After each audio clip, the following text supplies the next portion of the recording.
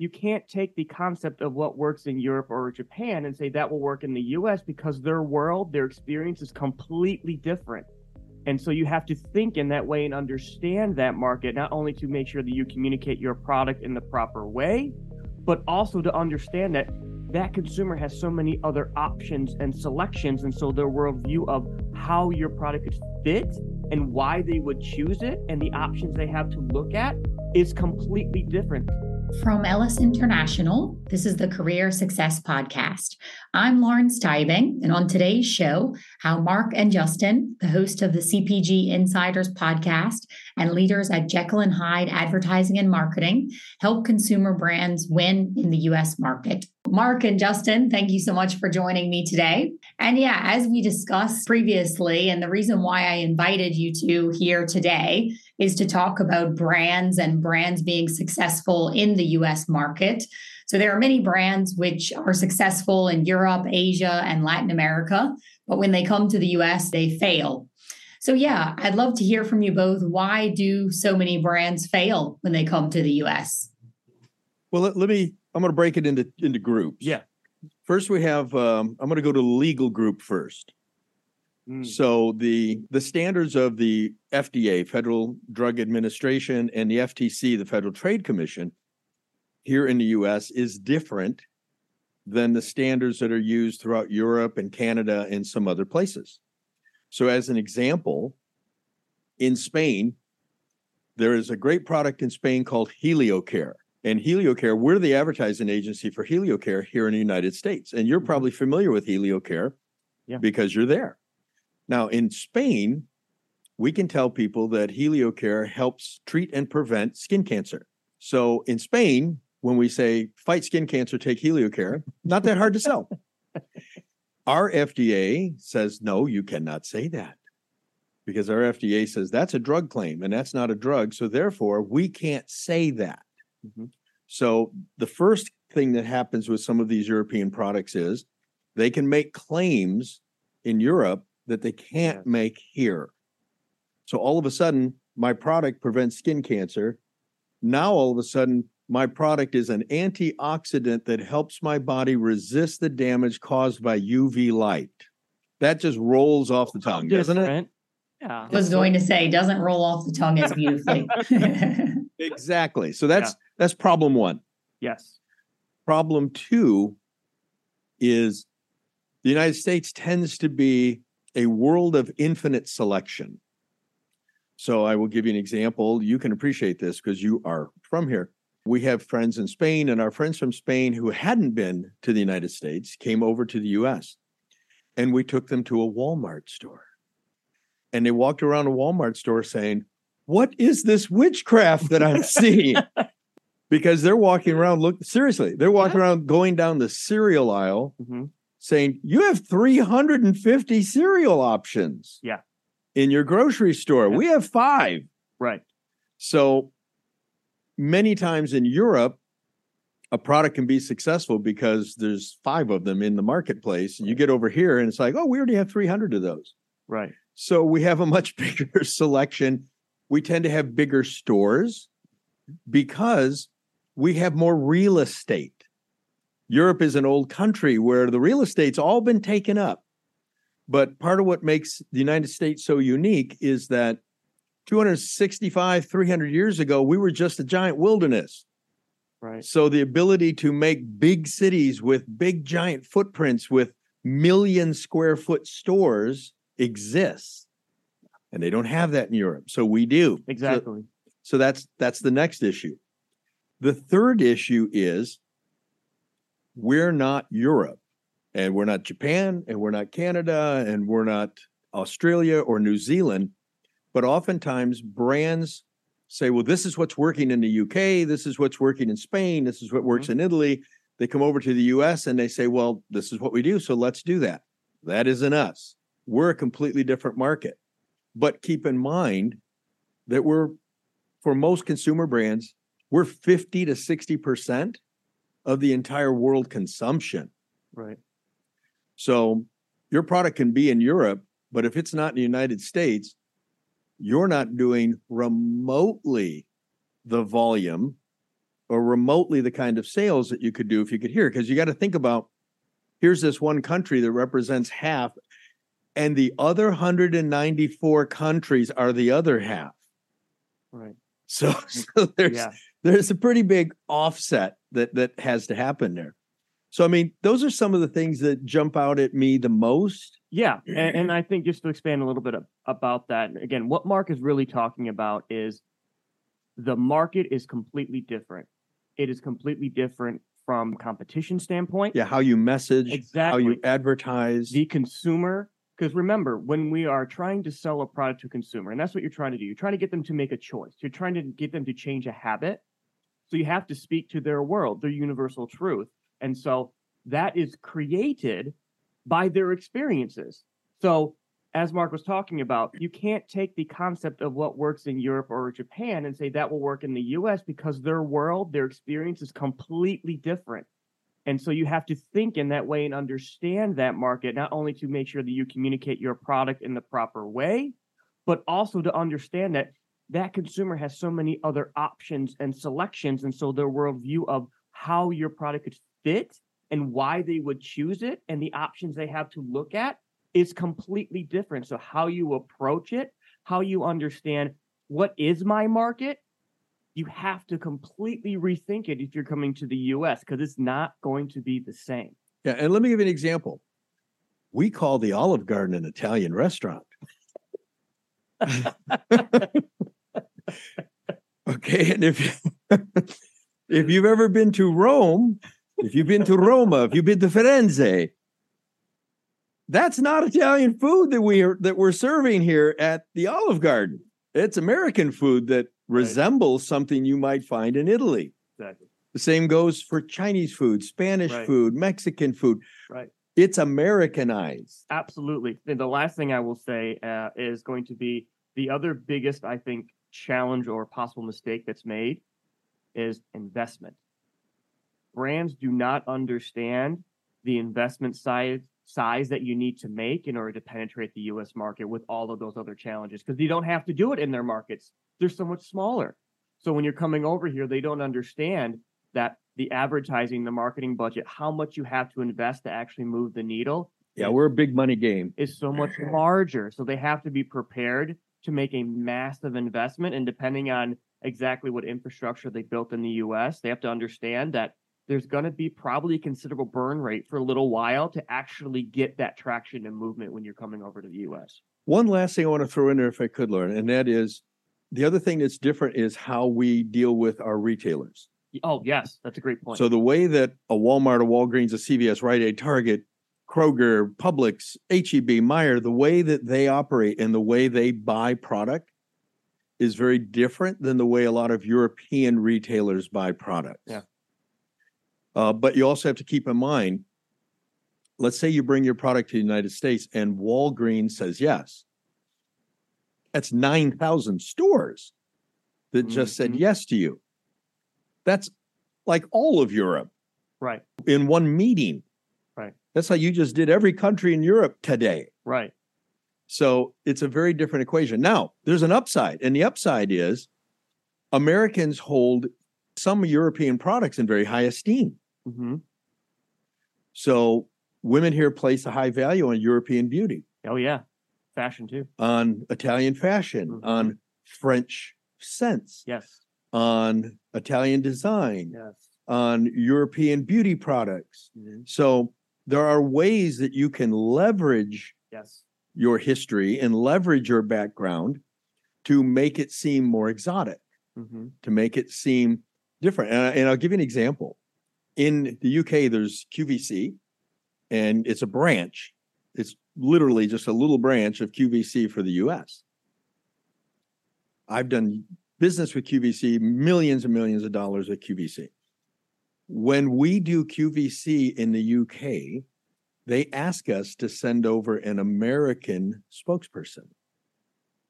And the reason is because they say, well, we just love your American accents, and it's so exotic, and it adds credibility to the sale. Here in the US, we will tell people that anything a Brit says sounds smarter than anything an American says. So a Brit can come over here and read green eggs and ham, and it sounds like he's a genius. Correct? It's fair. So you can leverage your history. You can leverage your origin story if you do it right and if you're in the right category. Yeah. There are some categories where we're not going to accept it, and there are other categories where we will accept it. Mm-hmm. Great. And what about from the investment perspective? What would you say is the average investment that people should expect or companies should expect when coming to the U.S.? Instead of that, let me give you an equation to how to figure it out, because it's going to vary widely. Range, yeah. And here's the reason. Here in the U.S., there are some categories of business that we will say are quiet categories. Let's see. Let me give you a quiet category. A quiet category right now would be sugar replacement. Yeah. There's not a lot of advertising going on. Not a lot of advertising. So stevia, monk fruit, that category. Yep. So if you had a new sugar replacement technology from Europe and you wanted to sell your new sugar replacement technology in the U.S., to get a share of voice wouldn't be terrible. Now, explain for a minute what share of voice is. Absolutely. When we're thinking about the concept of share of voice is taking the entire media spend of a category and then understanding what is your percentage of it. So what's the share of voice that you have within your entire category?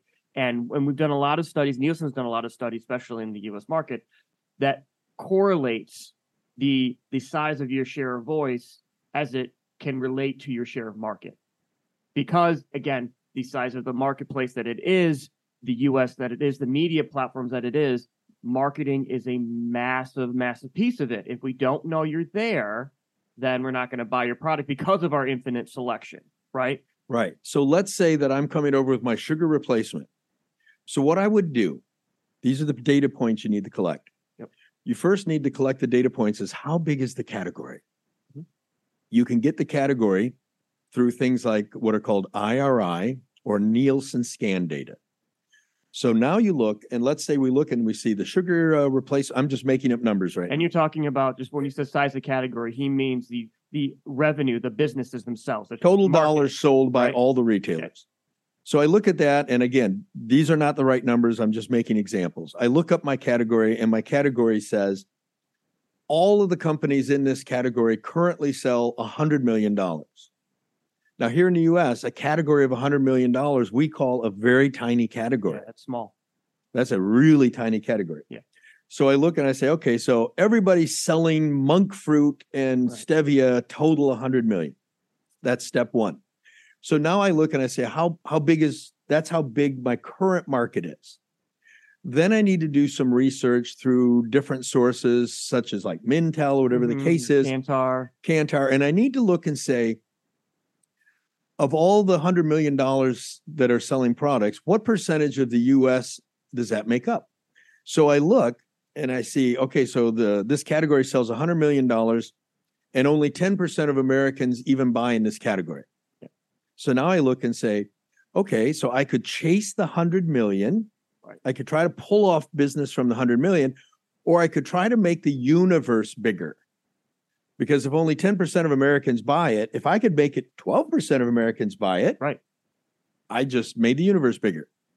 Now, the next thing we do is we want to look at something which is called Kantar data. Mm-hmm. Kantar data shows us how much did all those people spend in media.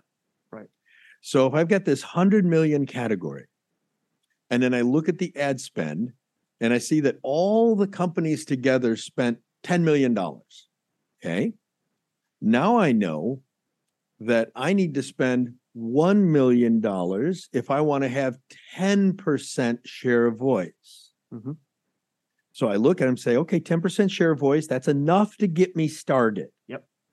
Because mathematically, a new 10% share of voice will equal, 1 or 2 points of market share. So it's like, okay, $100 million category. Right. I'm going to spend $1 million. I can get $2 or $3 million worth of sales. That gets me started. Yep. I'm moving. But let's say I go instead, let's say I decide I make a topical arthritis cream. And I look at that category, and that category is $1.2 billion in the US. Mm-hmm. But then I look at the spend, and I see the spend is over 100 million. So now I'm saying I want to get 10% share of voice. Well, if the spend's over 100 million, I need to walk into town with $10 million in my pocket. Right. Because it's going to take $10 million to have a 10% share of voice. Right. So you kind of see where I'm going. It's less about how many dollars I need, and it's about how many dollars should I be ready. It's about how many dollars do I need based on the category I'm breaking into. And the other factors that we're not even considering here, and what we always recommend is for companies who are trying to break in the U.S. market, build a U.S. infrastructure. That's going to be key, okay? Make sure that you have a U.S. team here that is going to help you run this business and expand this business. Because a lot of what Mark's talked about too, the pathway to retail is going to be critical for you as well. And the way that business works, it relies on people, it relies on relationships, and you need to have people here that understand how that functions, which is another investment that you have to consider. The beauty of it is you could run your company in Spain. Absolutely. You could hire a master broker firm in the U.S. who will now have a U.S. office and a U.S. address and a U.S. presence. That master broker will operate as your vice president of sales and marketing. Mm-hmm. You now have a U.S. presence, and you've hired a firm who now has personal relationships with all of those retailers. Yes. So now you're not brand X out of the UK that no one's ever heard of. Your brand X out of the UK that I haven't heard of being presented to me by people I've been doing business with for 20 years. Mm-hmm. Exactly. You may be foreign and exotic, but you're not an unknown entity to me because you were brought to me by people I make money with every day. Yep. Mm-hmm.